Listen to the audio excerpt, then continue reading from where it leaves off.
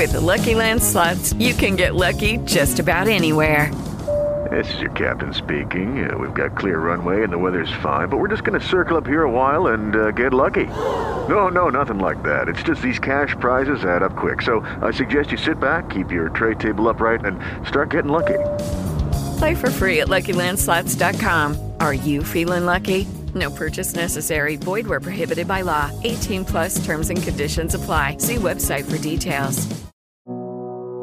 10, 9. We choose to go to the moon. Ignition sequence start. We choose to go to the moon in this decade and do the other thing. 3. Not because they are easy, 2. but because they are hard. 1, 0. KFI presents Liftoff. We have a liftoff. Cool Space News with your host, Rod Pyle.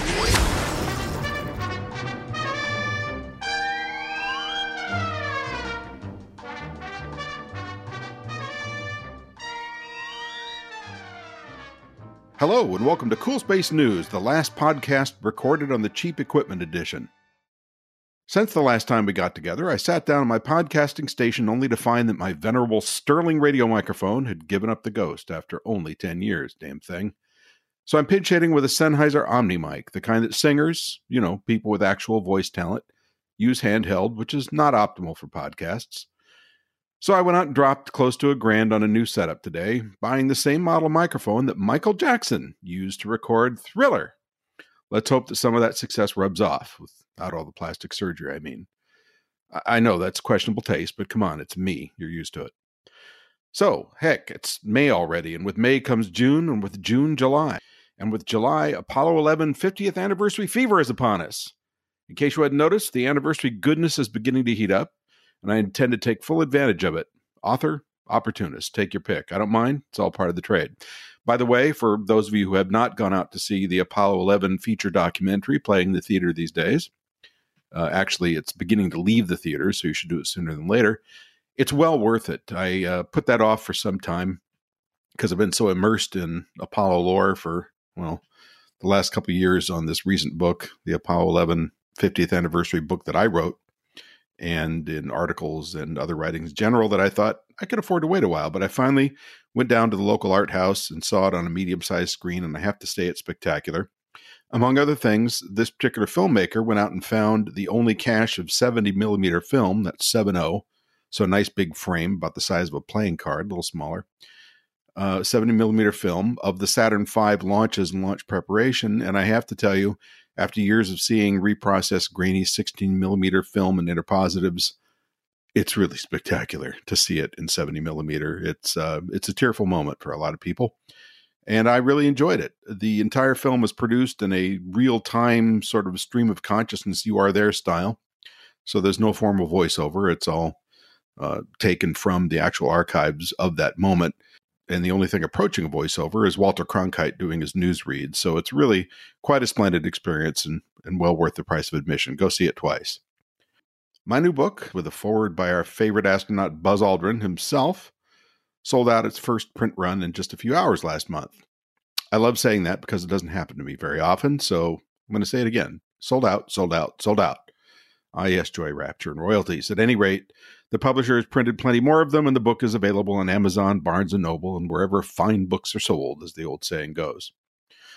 On May 7th, Heroes of the Space Age hit the shelves, with 8 chapters of space age wonderfulness inside. What's that, you say? Is my favorite hero included? Well, they might be, and they might not be. You'll have to check out the table of contents to be sure. Seriously, it was a hell of a tough choice to pick just a handful of people from that era, 8 to be precise. And there were so many incredible folks to choose from, I probably excluded 1 or 2 of your top 10. So campaign with me for a sequel. There's lots more to write, maybe 10 books more. Yeah, I can do that. Cards and letters should go to Prometheus Publishing. Space 2.0 continues to sell briskly, so don't miss out. Buy 10 copies a day for you and your friends. They will love you for the gift.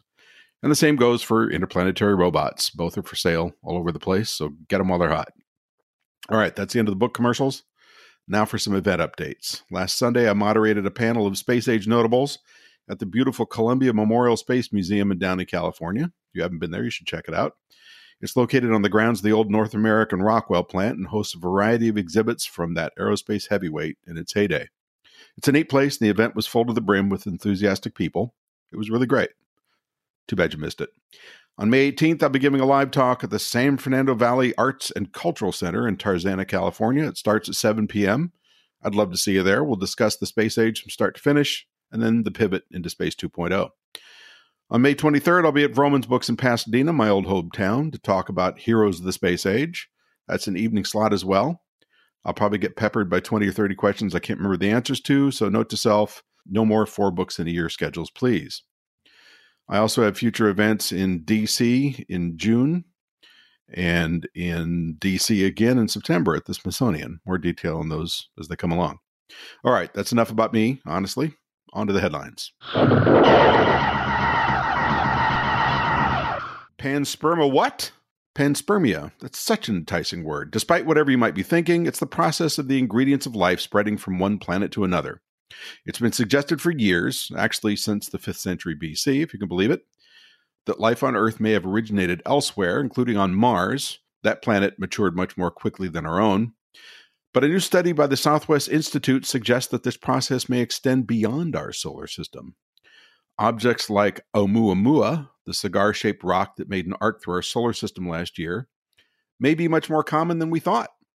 Oumuamua's weird behavior as it passed the sun, it accelerated a bit as it left our part of the solar system, suggests that ices were heated and turned into propulsive gas during Oumuamua's passage around our sun, which means that ice can survive voyages of interstellar distances. If true, so could elements or critters frozen in that ice, especially if it's located inside rocky pockets on the asteroid where it would be protected from the worst of interstellar radiation and temperature extremes. Oumuamua, I love saying that, may have been traveling for more than 10 million years before passing Earth, which is a really long trip between restroom breaks. I'll just add to this little bit that a more recent follow-up to the story, some of the astronomers involved with the study said, we think these things are so common, there might be as many as one a year or even one a month passing through our solar system, and we should keep an eye out for more of them because we can learn a lot from objects that come from other stars. So apparently, interstellar travelers are much more common than we thought. They just don't happen to have living beings in them as far as we know, but they may have prebiotic ingredients or actual critters on board. So if there are microbes there, maybe we'll find them on Earth. Maybe we are descendants of those things. We'll see. Death from above. What will we do when that giant asteroid scheduled to smack Earth in 2027 arrives? This was the question facing NASA, the European Space Agency, and others last week during a workshop simulating an earthly disaster scenario. Simulating being the key word. The good news here is that the scheduled asteroid strike they used is fictional, though some who saw the tweets from the event assumed it was real, shades of the War of the Worlds radio broadcast of 1938. But the process being planned is indeed headed into reality. This fictional asteroid, called 2019 PDC, was pegged at between 300 and 1,000 feet across in this exercise. Certainly not a major heavyweight as asteroids go. Some of the ancient impacts, such as the one that killed the dinosaurs, were caused by asteroids that were miles across. So this one isn't too big. Nonetheless, the scientists gaming this scenario estimated a 10% chance of an impact on Earth, and that impact would be enough to throw our environment into a real tizzy. Crops could fail, livestock could die. It would be a very bad day, very bad year, very bad period of time. In reality, there are about 900 such asteroids called near-Earth objects, or NEOs, in the neighborhood of our planet on a regular basis. Various scenarios were gamed, such as slamming a spacecraft into the asteroid to divert it away from Earth. And in fact, such an effort is being undertaken as a test in the early 2020s by NASA's Double Asteroid Redirection Test, known as DART, which will slam a spacecraft into a small asteroid and measure the deflection, if any. So there is hope should such a scenario occur, which it didn't, but it will, and it will take a lot more funding to make a meaningful response a reality. Are you listening to me, Congress? Exploding dragons. On April 20th, during a routine test of the abort system of SpaceX's Crew Dragon capsule, one of the Super Draco thrusters that would be used to whisk the capsule away from a malfunctioning Falcon booster malfunctioned. A large cloud of orange smoke was seen by eyewitnesses who also heard a bang far from the test area at Cape Canaveral, leading to speculation that an engine had exploded on the spacecraft.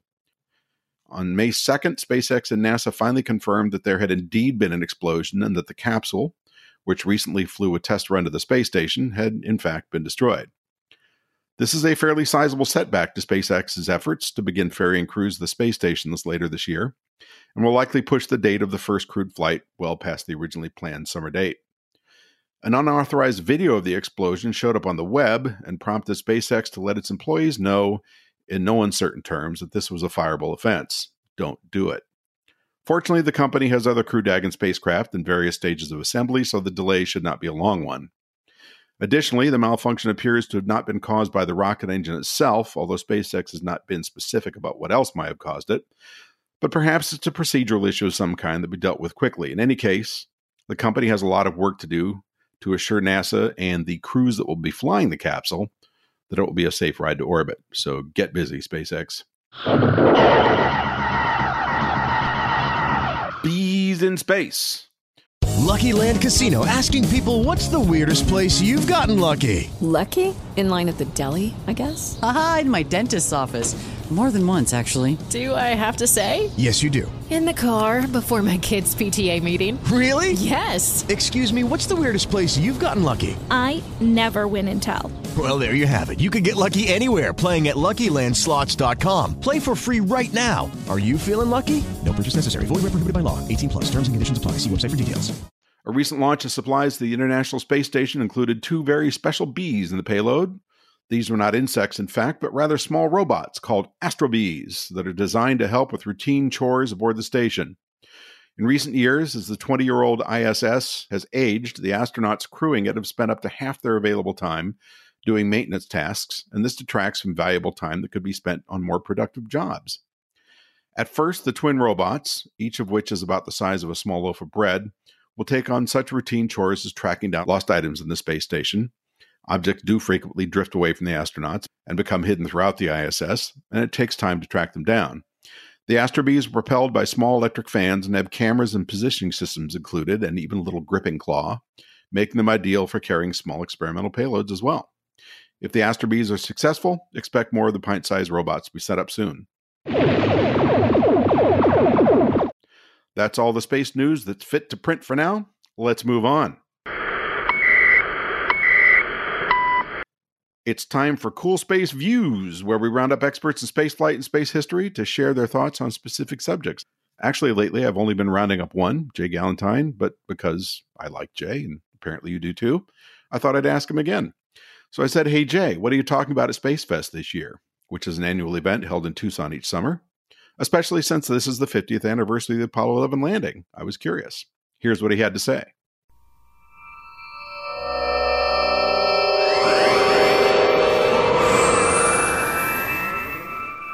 You know, Apollo 11, of course, is all over the place, not just because of the First Man movie, but it's the 50th anniversary of the landing this year and everything.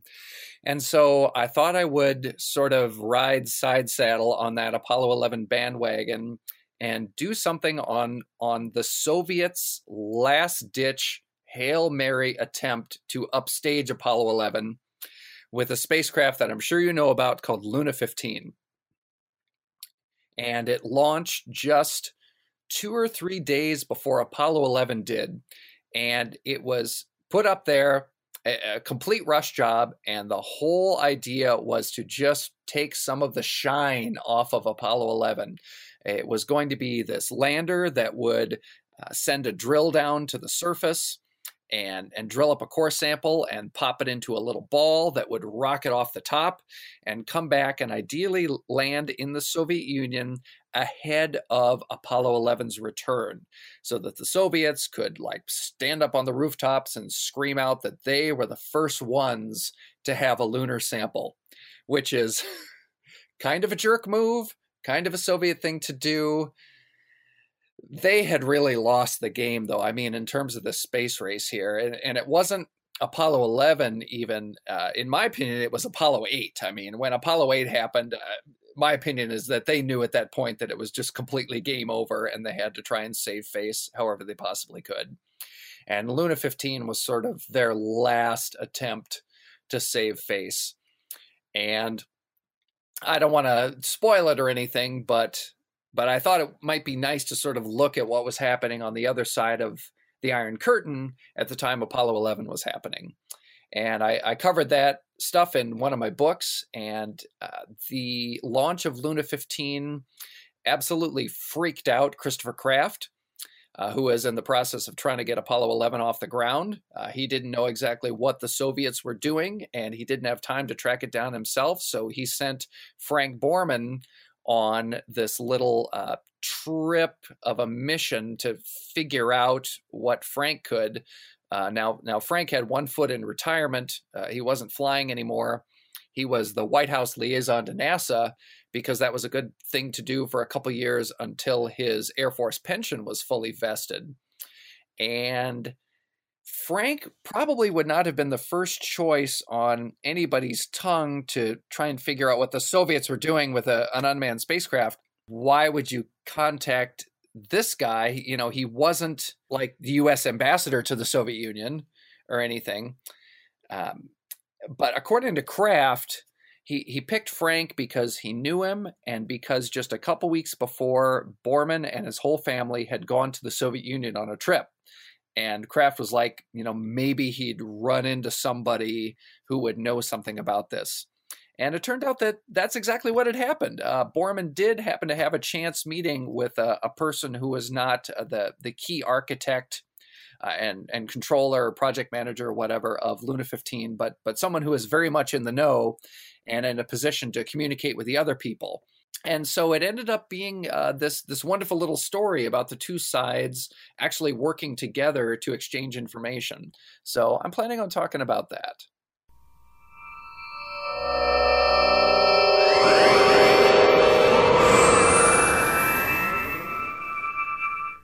As it turns out, the Soviet robotic craft made orbit about the same time as the flight of Apollo 11, and the main concern became keeping them out of each other's way. But in the end, the Russian robot deorbited, malfunctioned, and crashed into the lunar surface far from Apollo's landing site, and that was that. The Soviets tried a bit longer to get their moon rocket intended to take a crew to the lunar surface, called the N-1, ready, but it failed in each of the 4 launch attempts, and that was the end of their Humans to the Moon project. And for a while, their Robots to the Moon project, although they did ultimately fly their little Lunicod rover up to the moon, as we heard a couple of episodes ago, also from Jay.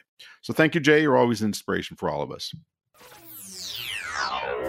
Cool Space News with Rod Pyle. And now, time for questions from our listeners. This week's query comes from Celine. Yes, that's really her name, Celine in Arizona, who says, why is NASA so intent on returning to the moon? That is yet another good question. Thanks for asking. This has been in the planning since Donald Trump took office and was accelerated a few weeks ago when Vice President Pence took to the podium to announce that the plan had been accelerated to culminate with the return date of 2024 instead of the prior plan for 2028. This might have something to do with a second term, you think? Anyway, Pence cited threats to American space leadership from China, which is a somewhat realistic scenario, and oddly Russia, which I don't think is. At any rate, besides nationalistic concerns, the moon has a lot of natural resources that will be useful for a continuing human presence beyond low Earth orbit, where the International Space Station currently resides. There is a strong indication of water ice at the poles, which is useful for making rocket fuel, breathable oxygen, and of course, drinkable water. And seeing as it still costs thousands of dollars to launch a single pound of anything, and remember that water weighs about 8 pounds per gallon, you can see how the math works here. It's really good to find this stuff already in space. There's also oxygen tied up in the lunar soil, along with glass and metals, both of which will be useful for constructing habitats to house people and possibly spacecraft components. So the moon is turning out to be a far richer resource than we had thought, a veritable treasure trove of groovy stuff we can use in space. So staking a claim to some of the more resource-rich regions is of paramount interest. It should be noted that the Outer Space Treaty of 1967, like the previous Antarctic Treaty on which it was based, forbids territorial claims in space. China's status regarding this treaty is still in flux, and not everyone who signs the treaty behaves in the ways that are ordained in any case. Hence the sense of urgency. We'll see if Congress can be convinced to spend real money on this project. Pardon me again, Doc, but just what did you mean by that crack about the Earth being gone? Oh, I'm going to blow it up. It obstructs my view of Venus. And now it's time for this week's celebrity interview. Do it like Spock. Yes, it's finally time to talk with everyone's favorite pointy-eared, green-blooded, heartless... sorry, I was channeling Dr. McCoy there for a moment. Let's just call him everyone's favorite Vulcan. Hello, Mr. Spock. Hello, Mr. Spock. Are you there? I got a message from you over the time displacement intergalactic confabulator. You asked about my fascination with Barstow, California, my favorite town to disrespect. What is your concern, sir? The precise meaning of the word desert is a waterless, barren wasteland. I fail to understand your romantic nostalgia for such a place. Well, I wouldn't call it exactly nostalgia. It just represents a location that, while barren and stark, reminds us that even Barstow is a better place for a human to live than anywhere else in our solar system. Of course, there are greener and more verdant places to go for recreation if you want to. On my planet, to rest is to rest, to cease using energy. To me, it is quite illogical to run up and down on green grass using energy instead of saving it. Well, you don't have to be insulting about it. I fail to comprehend your indignation, sir. I've simply made the logical deduction that you are a liar. What, me telling untruth about one of California's more colorful communities? It's the kind of place only a Horta could love, you know? The Horta is a remarkably intelligent and sensitive creature with impeccable taste. Well, be that as it may. Quite unnecessary to raise your voice. Sorry, I guess I'm just intimidated by your logic. I'm doing the best I can here. We have a crew member aboard who's showing signs of stress and fatigue. Reaction time down 9 to 12%. Associational rating norm -3. Well, look, you don't have to be insulting, Mr. Spock. I have a heart and it can be wounded, you know.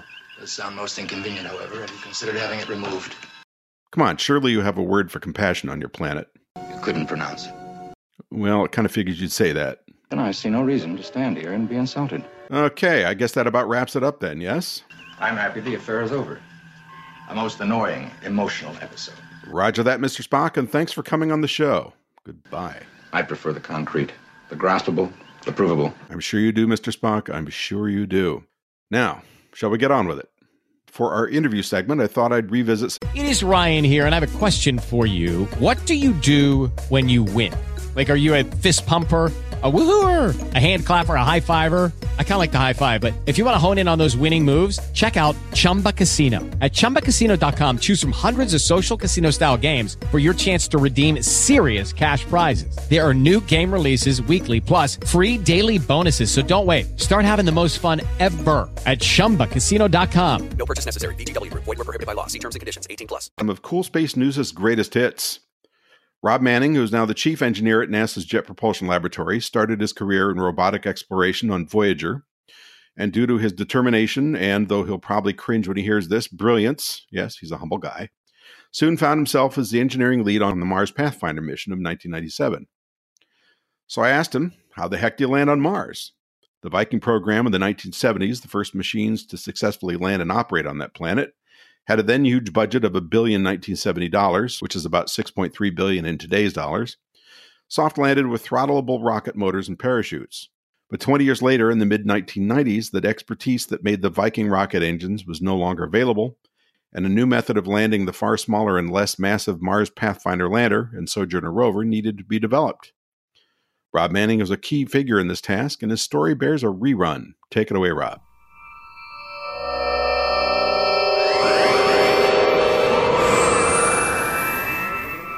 All these Mars missions start with an entry space capsule that enters the atmosphere.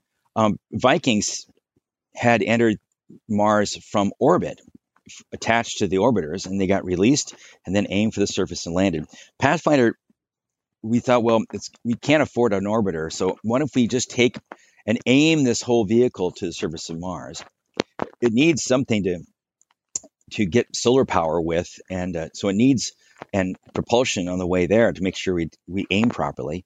So that required a cruise stage, but the cruise stage would go with us, and it would make a collision impact with Mars. So instead of going into orbit, we would to save all the fuel and complexity of cost of an orbiter, we basically aimed the whole vehicle right for the planet as we came. That was called a direct entry. That was the first time that had ever been done. And at the time, it was actually rather controversial. It's just because you can't wave off. You can't say, "Oh, it's like it looks like there's a dust storm coming. Let's go around. We'll come back.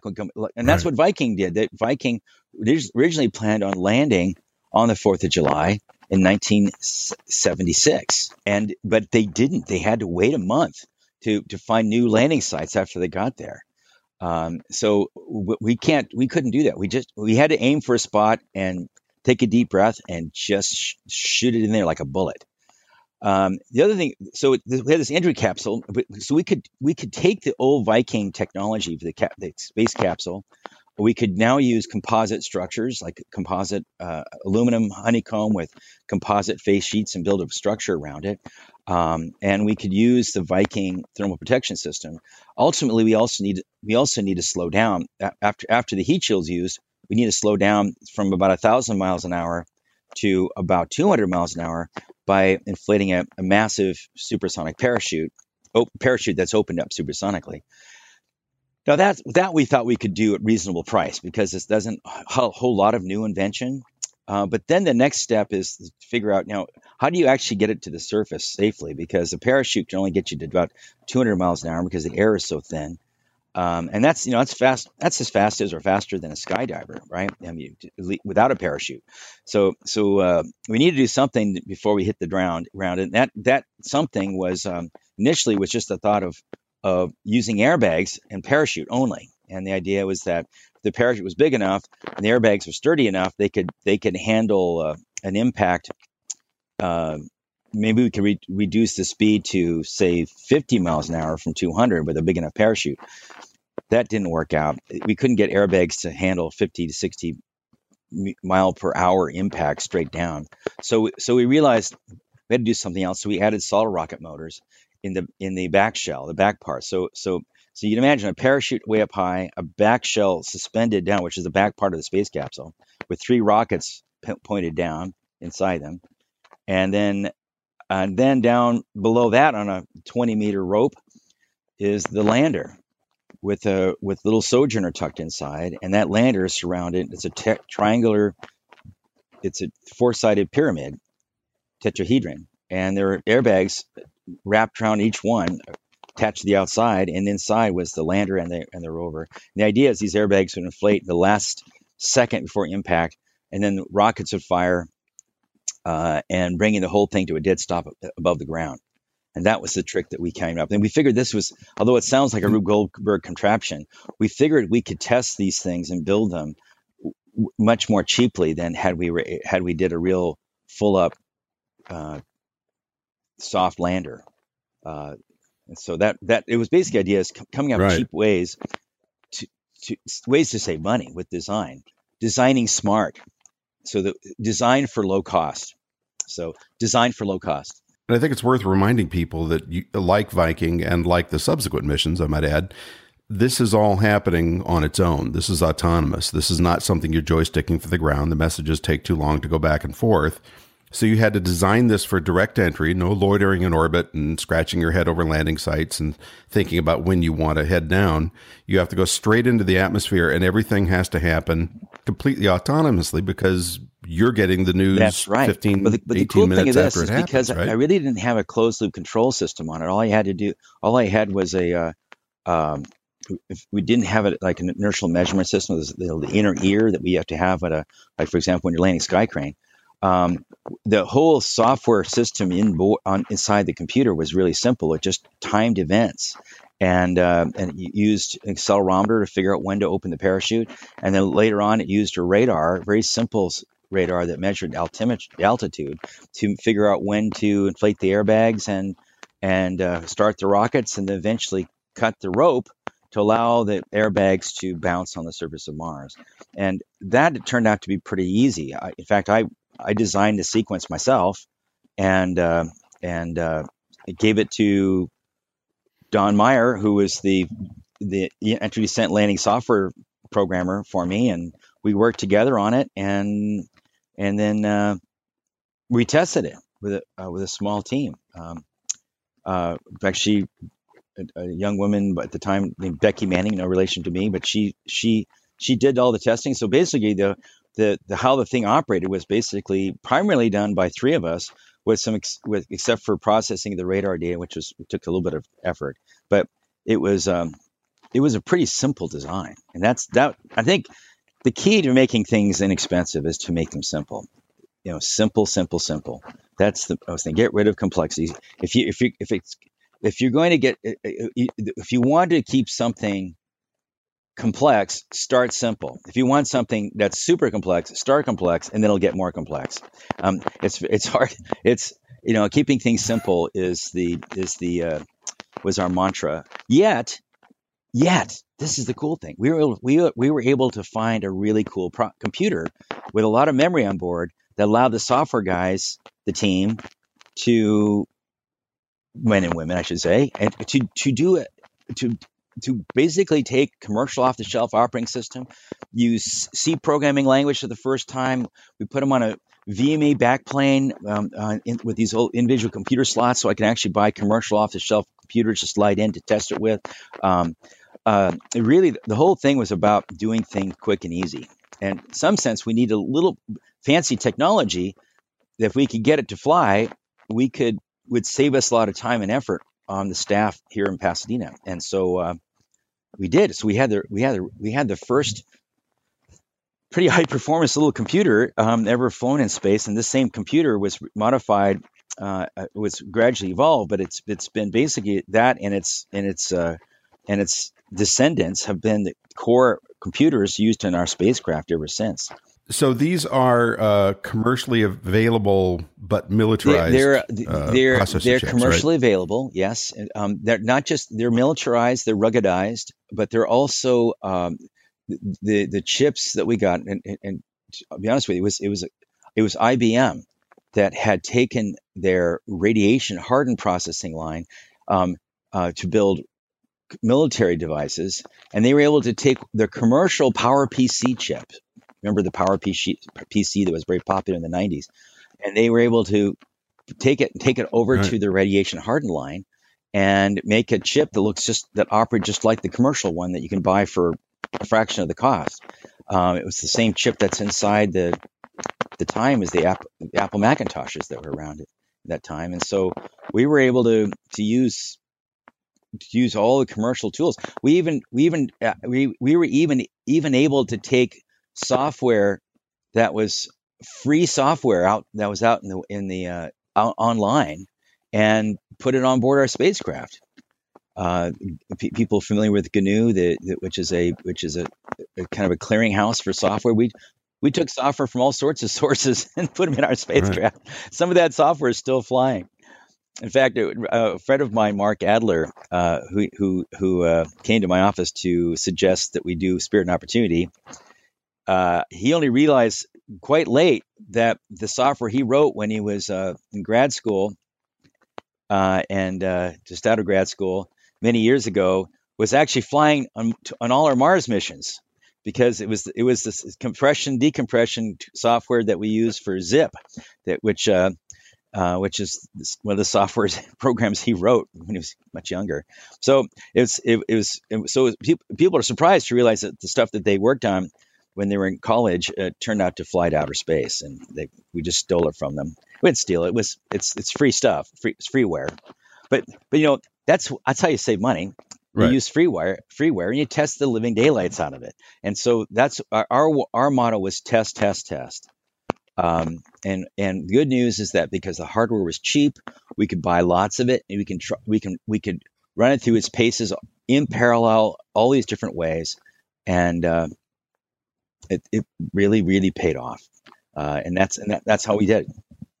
Testing software is one thing, but testing parachutes on Earth for a Martian descent and testing the airbags on Earth for a Martian landing had to have been a little more challenging, I assume. This turned out to be a much bigger issue later on, but we did for testing our parachutes. Viking back in the late 60s and early 70s, ending with the final test in August of 1971, they did the series of supersonic parachute inflation tests of these large parachutes. And we said to ourselves, hey, if we use the same similar design, we don't have to retest them. We don't have to repeat the test they did in 1971. All we have to do is make sure that if we open the parachute under a high load, because when we open a parachute on Mars, the air is very thin, but you're moving much faster. So, but we could do the same kind of loading of the parachute, we thought, by doing it slower down here at near sea level where the air is super thick, not 160,000 feet. And so we didn't do supersonic testing because be honest with you, it was too expensive. And we said, hey, we don't need to, because we could just over test it here, put a big, huge lead weight on it and drop it out of an airplane or a helicopter and get it up to speed before you inflate the parachute, and then force the parachute to bring a big load to a stop pretty quickly. So that's what we did, and it appeared to work. The airbags, on the other hand, was a completely new kettle of fish. Airbags. The Soviet Union had used airbags at the moon back in the 60s, early 70s.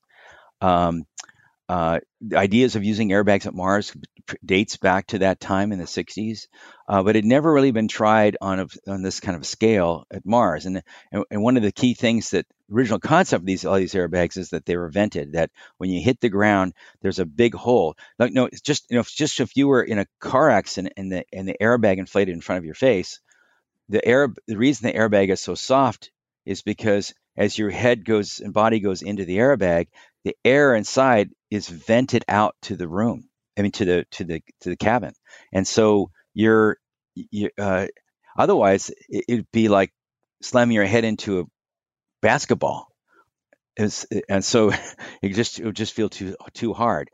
So those are vented bags, and the thought was, we'll do vented bags, and we thought we would do vented bags for Pathfinder too, until we discovered that we didn't know how to time the opening of the vent. If you open too soon, the airbags get soft. If you open too late, the airbags get too hard. And so we said, okay, screw it. And his idea was, if they vent it, you can just go poof. You just hit the ground and you don't bounce at all. Just poof, like dropping a sandbag on the ground. It doesn't bounce. But so we said now, and we tried getting that work after working on it for a while, a good fraction of a year. We gave up and said, okay, forget it. We decided we're going to land multiple times and just keep bouncing. And and so we looked at each other. Well, can you think these airbags can handle multiple landings? Well, the interesting thing about that, all the airbags had to be symmetric now. So because we could land at any orientation, we could impact any orientation like a big beach ball. We just made the airbags symmetric all the way around. It's still 4-sided bags, and they're all interconnected. It's all one giant volume. It doesn't look like it from the outside, but it is. In fact, you could climb inside and have tea inside. It's so large. There's 50 cubic meters of space inside there. In fact, I haven't had tea in it, but I've crawled around inside those bags. There's plenty of room. You can stand up. And so the trick is, how do you test airbags for Mars that bounce? Well, airbags don't bounce. If you take a big heavy airbag with a big lander, and you drop it here, even drop it at the right speed, ignoring our gravity, airbag would break. You have to test airbags in low pressure environment, because they're much spongier when you put under a low pressure environment. So we had to go find a place that simulated Mars atmosphere density, or the pressure, and that would be the world's largest vacuum chamber in Sandusky, Ohio, at the Plumbrook Station, run by Glenn Research Center, which is a part of NASA. And so we took our airbags there, and we said we needed to first bounce them vertically. So we put a big flat a platform of rock and a wooden platform, and we bolted rocks down and bounced around on that for a bit. Found out we were tearing the airbags. We had to keep fixing those. And we eventually got to the point we felt the bags were nice and strong, because we were iterating on the design. Then we tried again, this time with a ramp that was tilted up 60 degrees. Why 60 degrees? Well, because there's a reasonable probability, because of how the rockets get jostled around by the wind and by the parachute, that the rockets aren't exactly going pointed up and down toward the ground. They're not pointing toward the ground when they fire. They could be off at an angle, which means that, it'll slow you down vertically a little bit, but they're going to take you to the right, and you hightail it to the right quite a ways, and you might be going up to speeds of like 50 to 60 miles an hour horizontally. And so that when they hit the ground, it's more of a grazing impact than a vertical impact. Holy smokes. Can these airbags handle that? Well, we had to find out. And so we drop tested them on the 60-degree tall rock platform that was literally 60 feet high, full of these big boulders that we bolted which, by the way, hard to find boulders in Ohio. We had to have them shipped from Arizona. I thought of that. And for the kind of rocks we were looking for. Gosh. And so, in fact, I went to Home Depot looking for fake rocks, which we could send them, and then we would just have them fill them with concrete and then bolt them on there. So I went to Home Depot and was looking around at these fake rocks that they had in those days, and the guy was saying, "What do you want at these? You guys doing a decoration?" I was with my wife. Are you guys doing some sort of decorations? No, I want it. This is for a Mars project.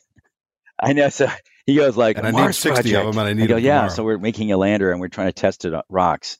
And I thought about using some of these rocks. And he goes, "Oh, wow, you work for NASA?" I go, "Yeah." He says, "Hey, do you know with truth?" I go, "What are you talking about?" And he goes, you can tell me, is it true that angels are really aliens?" And I looked at my wife. Nice. And I go, I don't have time. I was thinking, I don't really have time to talk to this guy. So I said, "I'm sorry, I'm not at liberty to discuss this."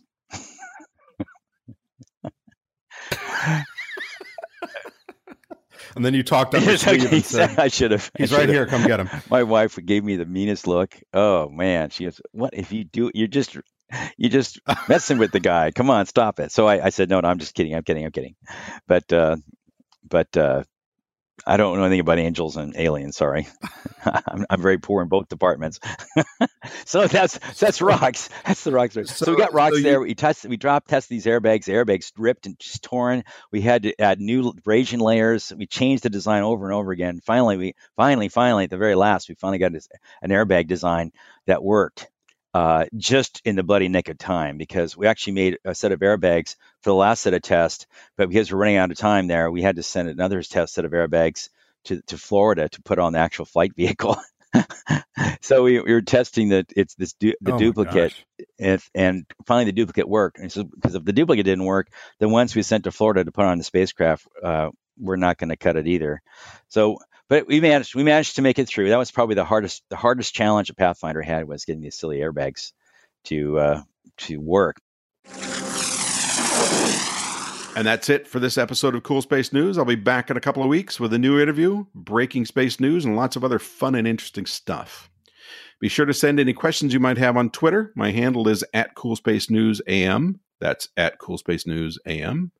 Thanks for joining us, and always remember, be humble if you're made of Earth, be noble if you're made of stars. See you next time.